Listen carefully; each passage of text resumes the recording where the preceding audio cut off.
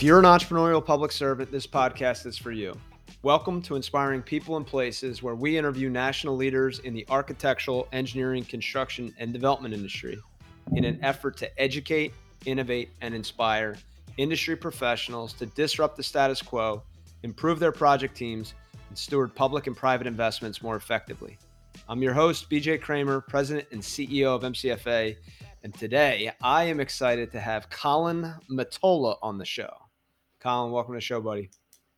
Awesome. Thanks, BJ. Thanks for having me. I'm really excited to be on. You've had a lot of interesting people, so I'm ready to jump into it. So for those that don't know Colin, and maybe that's most of you, but I'm sure Colin's mom is listening right now, so shout out to her for bringing you into the world. Colin Mottola is an MCFA civil engineer out of Penn State. He'll get into that. And most importantly, he's the first intern I've ever hired at MCFA.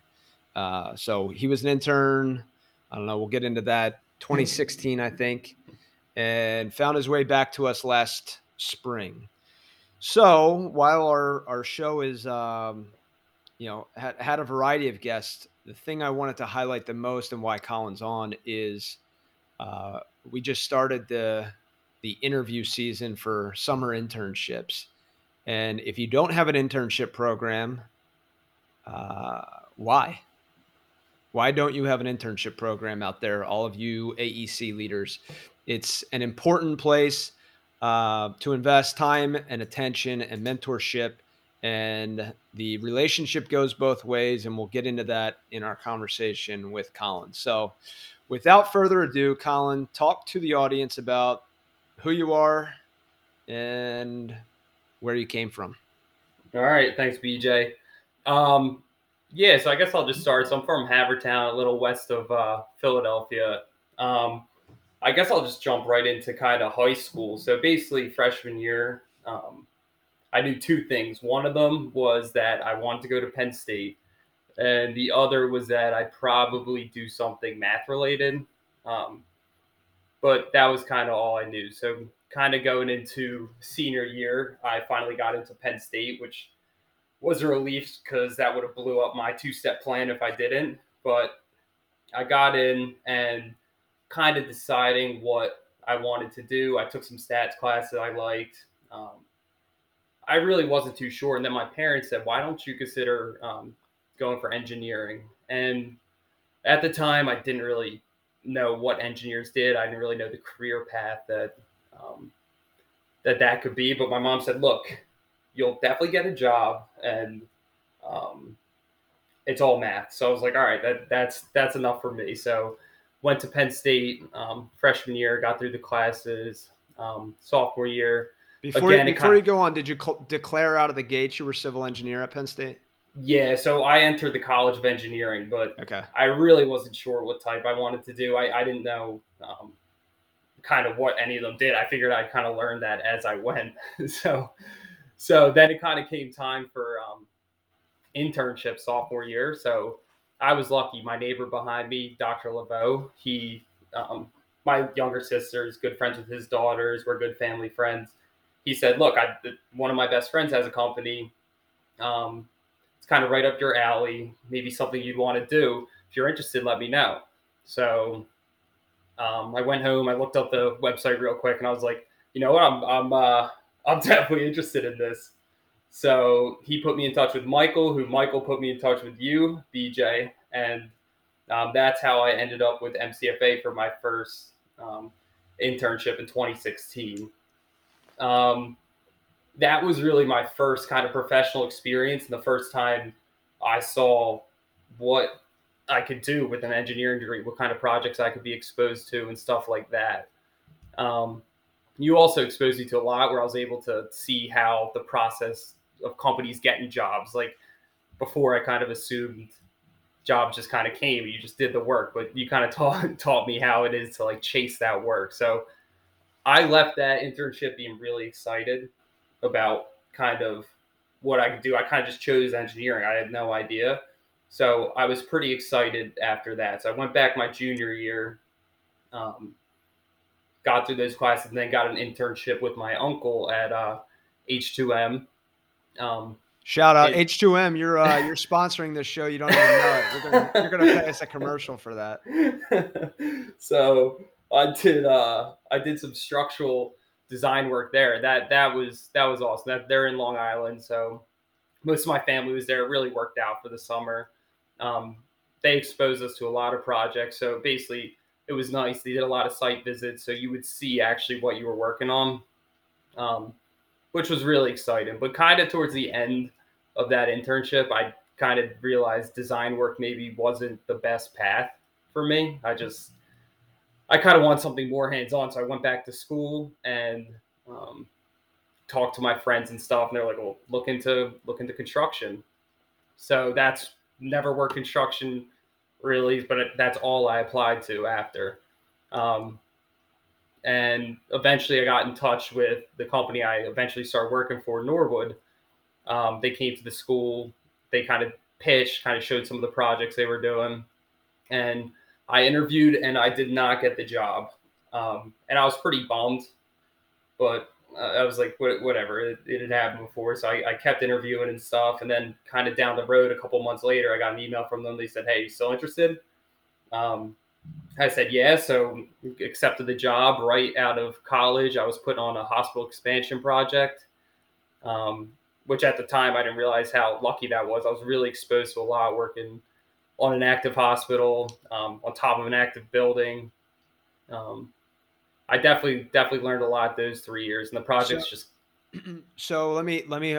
We're actually meeting with an intern tomorrow, so I'm prepping Colin right now for the questions that like give the interns out there that are in your shoes, either graduating from college this spring or getting ready to go to an internship. What were some of the things you got exposed to on that first job at Norwood? By the way, everybody, he did not accept my offer to come back to NCFA. I'm getting there. I'll get there. All right, go ahead. No, I would just say, like, I was exposed to a lot, basically, like how the work you're doing, how all that matters is how the end user likes it, and basically you want to make, because it's an active hospital, so you can't just get deliveries there as you please. Like, you really have to think how this affects. You just want to keep the customer happy at the end of the day. So that's kind of some of the stuff I was exposed to early on there. What were the tasks you were doing though? As what was your job title? Junior construction manager? I was a project engineer. So right, project engineer. So what was a project engineer doing on a hospital project on the general contractor side? Because there you have the owner, you had the construction manager as owner's rep, who we know. Shout out to his name just slipped my head. Joey. Yeah. And then we have Norwood as the GC / construction manager at risk. Yeah. So basically, one of the benefits on working on a project that big as a project engineer, obviously you have your duties, you have submittals, you have RFIs, you have meeting minutes, keeping up with the schedule. I would update the schedule a lot in ASTA. But one of the benefits on a project that big with the team is kind of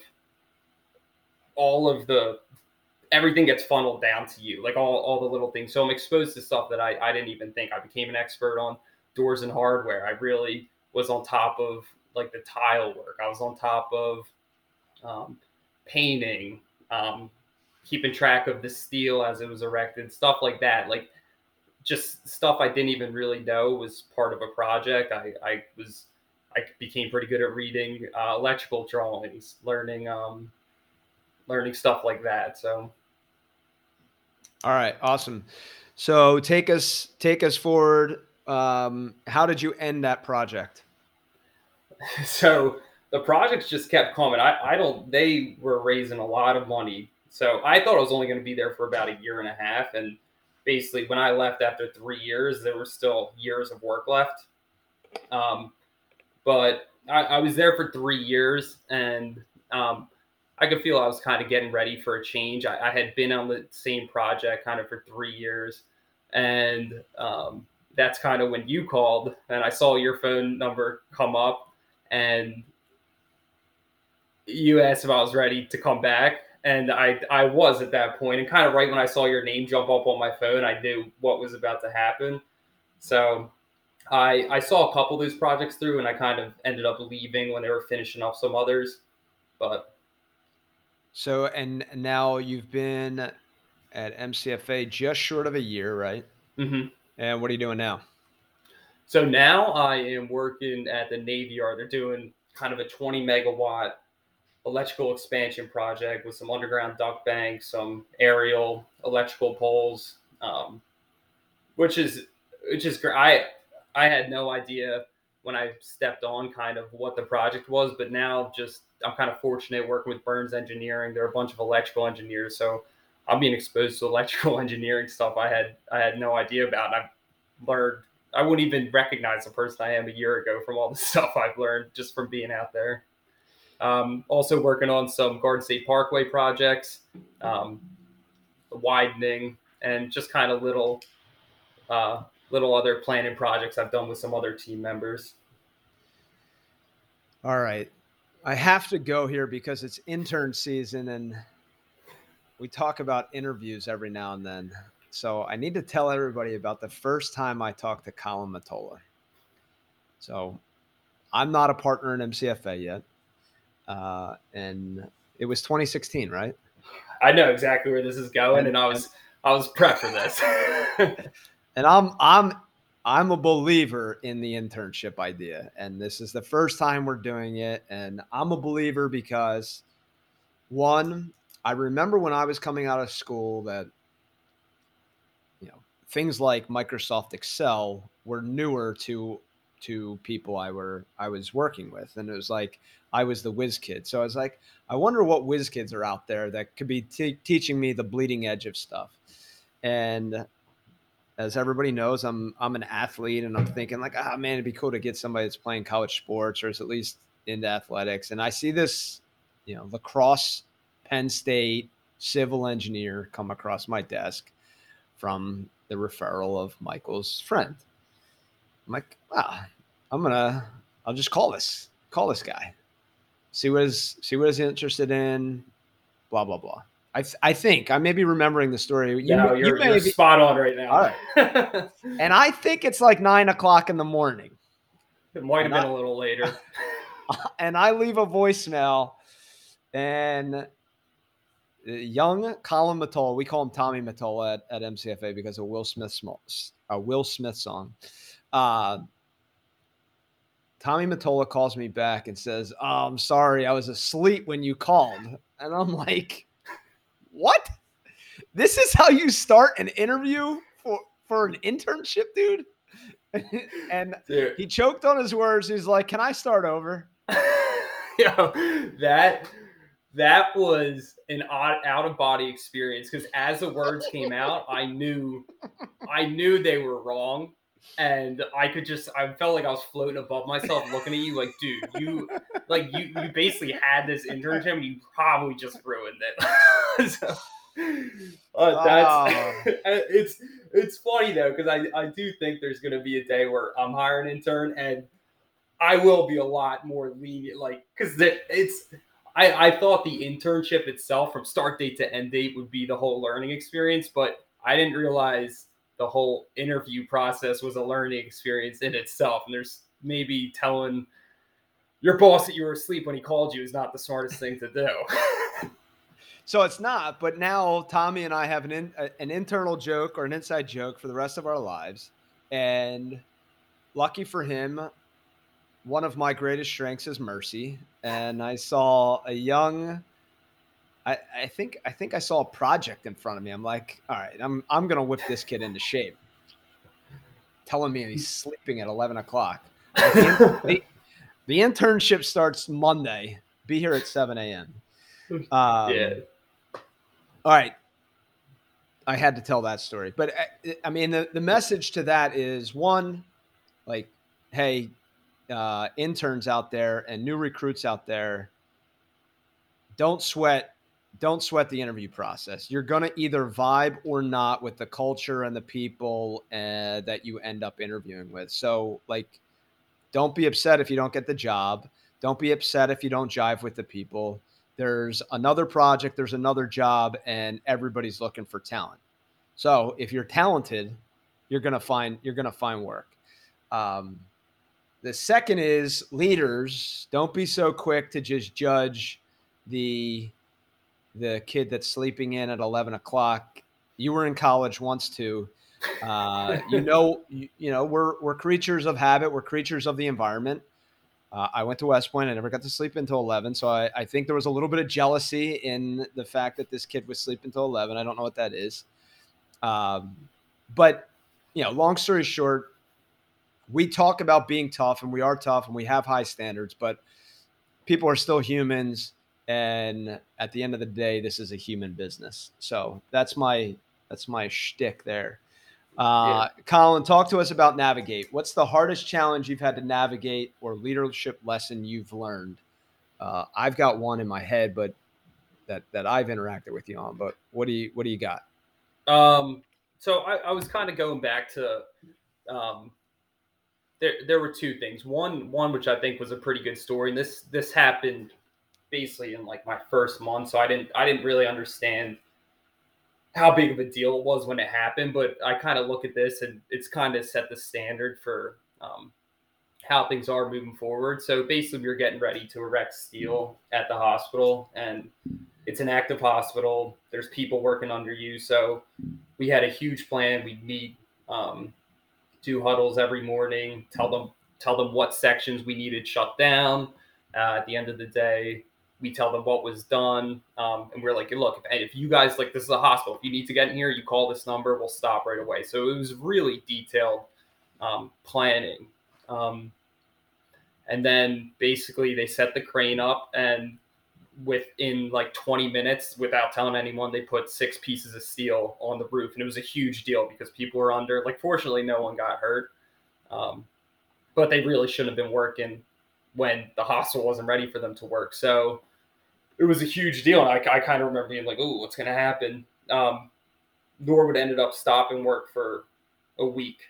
They're like, we're not working until we're on the same page. We like that is completely unacceptable. It was a pretty big deal just to, like, this project's finally getting underway. Everyone's all excited, and just to stop when, like, you finally see the building getting put up. But it ended up being one of the best kind of decisions, because after that week we had new guys in charge, and it was really just smooth sailing. We were just so on the same page, and they kind of, like, when we talk about the project, we're like, well, that was kind of a turning point for us as a team, making sure like that can't happen. And I always just think about that, like, if it's not safe or you need to like regroup, just stop. Like, that it might pay off in the end. That's a great lesson to learn out of the gates. It's like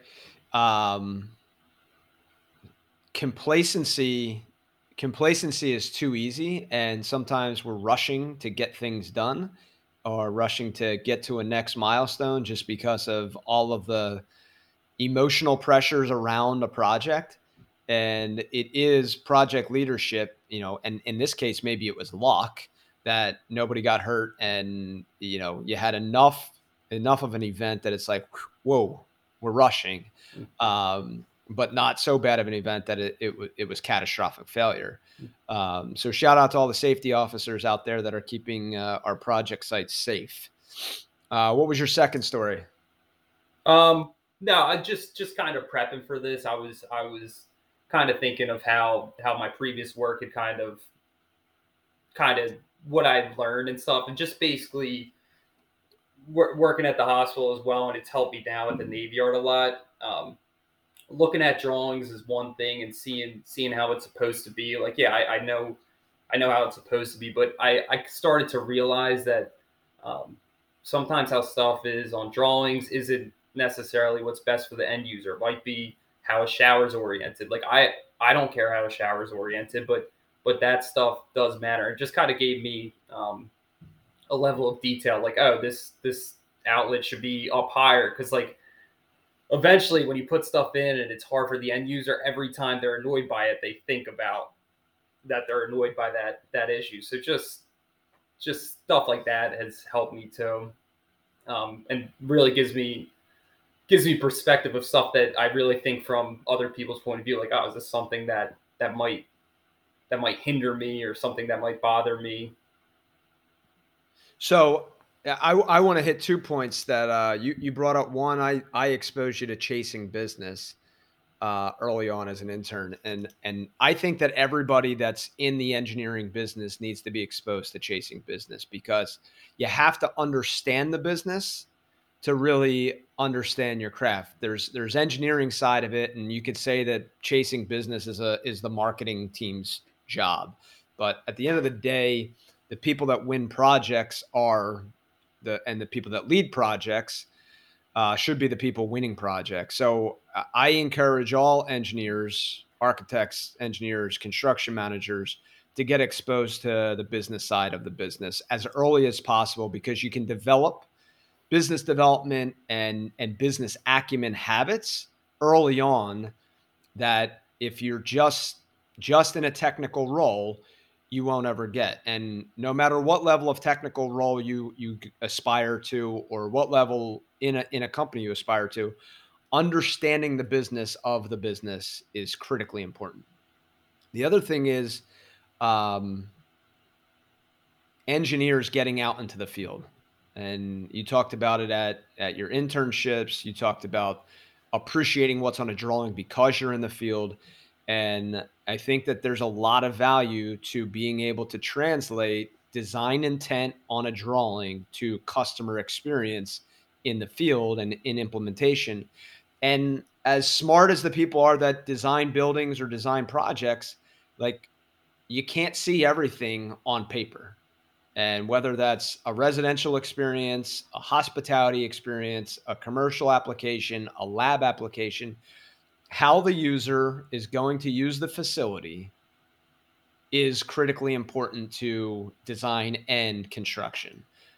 So thanks for bringing that up. And that's our encouragement to engineers and designers and everybody that's studying right now, to understand, like, whether you're seeking an office and design job or seeking a field and construction job, respect and understand the other side's situation and what are they faced with. They're trying to, a designer's trying to put intent onto a drawing that you can figure out in the field, and they're not seeing it the same way you're seeing it. So don't be mad about that. Just understand that's why you have a role in the field, is to solve problems. Mm-hmm. And I talk a lot about in the Army.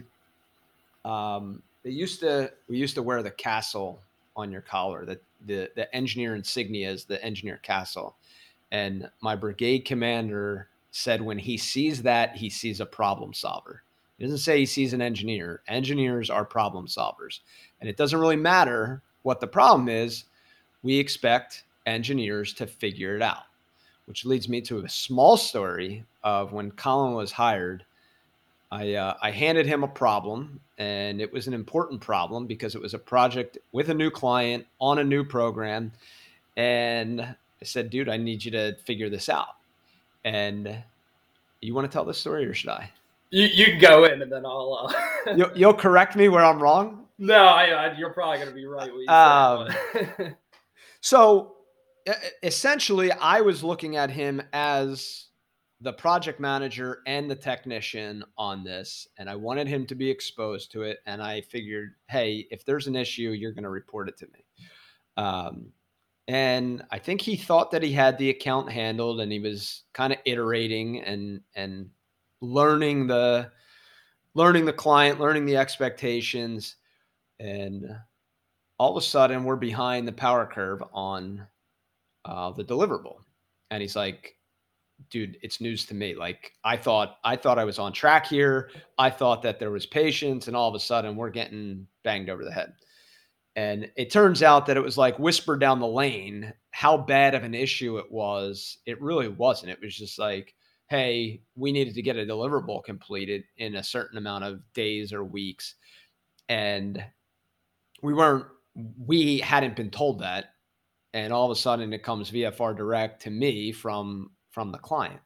And I'm like, where are we on this?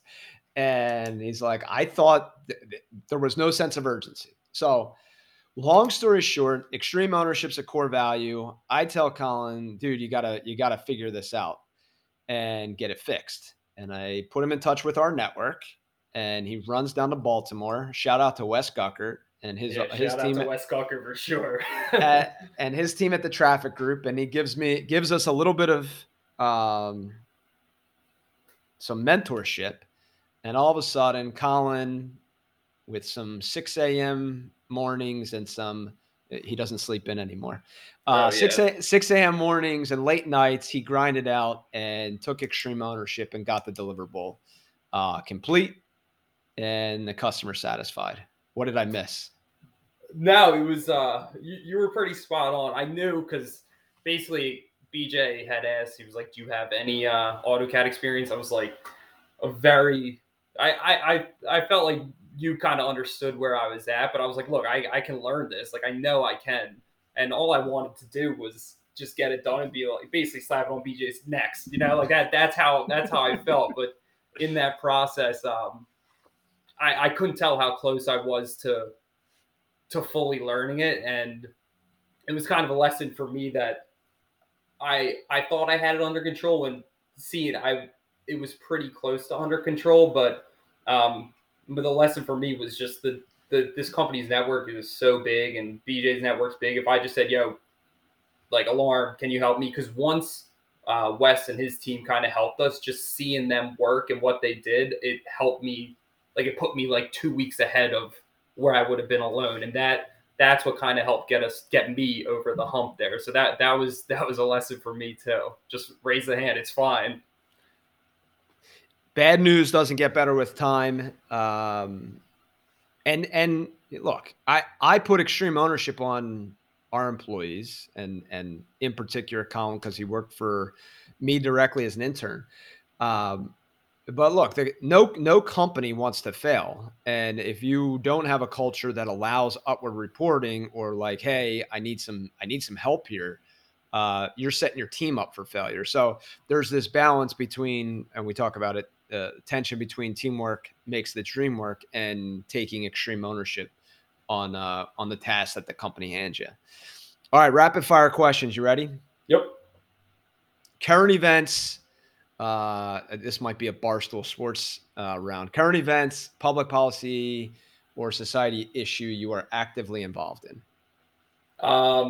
This was a good question. I think just more kind of with the pandemic and stuff, kind of through college, just stuff I've seen, it really got me exposed to and pay more attention to mental health and how that's kind of a big deal, and just talking to people and being there and understand that it's okay not to be okay. So that was something that I do feel like it's gotten better. People are more willing to talk about stuff like that now, but like just realize there's so much help out there for people, and sometimes people are scared to talk about it. So making it more acceptable and open to talk about is something I'm kind of focused on. That's awesome. Yeah. I always give this medicine. I don't always take this medicine, but self-care is not selfish. So taking personal days, all that stuff, like the pandemic has changed people, work-life balance. I agree with you, Colin, and I'm glad you brought that up. So everybody out there, it is okay to not be okay, and raise your hand if you need some help. Favorite quote and why? This one, and kind of this, I feel like it's almost a theme of the podcast. It's funny it came up, but it's something my dad would always say to me. He would say, it's okay to make mistakes, but just don't make the same mistake twice. And that's kind of how, like, it kind of gets you over that first mistake. It's got me over it my whole life. Like when I tell you that I'm sleeping over the on our first interview, that like it was like, all right, you're not going to make that mistake again. And BJ, what time did when we were interviewing a year ago to come back, what time was I calling you? That's right. It's like 7 a.m. Yeah, every time I'd be driving, I'd be like, all right, time for BJ. BJ was like, do you only call at 7 a.m. now? That's so true. All right, most gifted book. I like reading. You might not gift books yet, but do you have a favorite book? I don't know if I put this in the gifted category, but just two books I've read recently. One of them I'll be honest, I got a little into Matthew McConaughey rom-coms during the pandemic, but I did read his book Greenlight. It was really good. And all then right, all right. Yeah, right. And then another book that was really good is The Mindful Athlete. I don't know. Have you read that? I don't think I have. It's basically Phil Jackson had this guy who taught his team mindfulness and stuff, and I mean, it worked on the Bulls, it worked on the Lakers, and it was really interesting to hear his input on stuff. All right, we're gonna have the mindful engineer at MCFA. All right, dead or alive, if you could hang out with 3 people for a day, who would they be, and what would you do? See, this was one of the toughest questions I was thinking about, because I was like, do I go smart, or do I just go who I'd actually? Do I try going? So this is who it is. I go Bruce Springsteen, because I've just have been listening to him my whole life and I love him. I'd go Kobe Bryant, just because I mean I knew a lot about Kobe, but I feel like the last 2 years I'm reading a new article about him every day and just more curious. And the last one, stud. The last one has to be Kevin Hart, because I think he's hilarious, and we'd probably golf. You would golf with the 3 of those? Yeah, nothing too. That's just who it is. I love it. All right. Anyone that you know of that we must interview on this podcast? Just another good question. I just think you use so many like sports analogies and stuff. I'd love to see like some coach on. Like I'm going to see the Sixers tonight. I'd love if Doc Rivers was on here or something, just for you to pick their brain like that and just see a conversation. I love that. Did you see Jason Kelce is supposed to be singing the national anthem this Sunday at the Sixers game? Is he really? Yeah. That's awesome. I did not see that. Yeah. I want to get your uncle on here too, I think. So you're responsible for setting that one up. Oh yeah, I can set that up. Since they are sponsoring this podcast today. All right. You're young. You might not be thinking this far ahead, but I force everybody to at least think about it. Legacy. What do you want on your tombstone? How do you want to be remembered? I mean, I feel like it's kind of a cliche answer, but I just want to be remembered as someone who made someone feel good when I was around, and looked forward to seeing, and just really left a good memory, maybe some laughs too. I think you're doing it. Don't forget that that's your answer. Life's going to get more hectic. In the words of the great Andy Reid, the time is yours. What do you want to share with whoever the audience is out there? It could be interns. It could be kids looking for their first job. It could be somebody that's older. What do you want to tell anybody? Yeah, I guess as you mentioned, we have an interview with a potential intern tomorrow. I guess just look, it's fine if you don't know exactly what you want to do. You don't have to act like you know what's going on, because it took me a while to kind of get a slight grasp on what was going on. So just be ready to learn.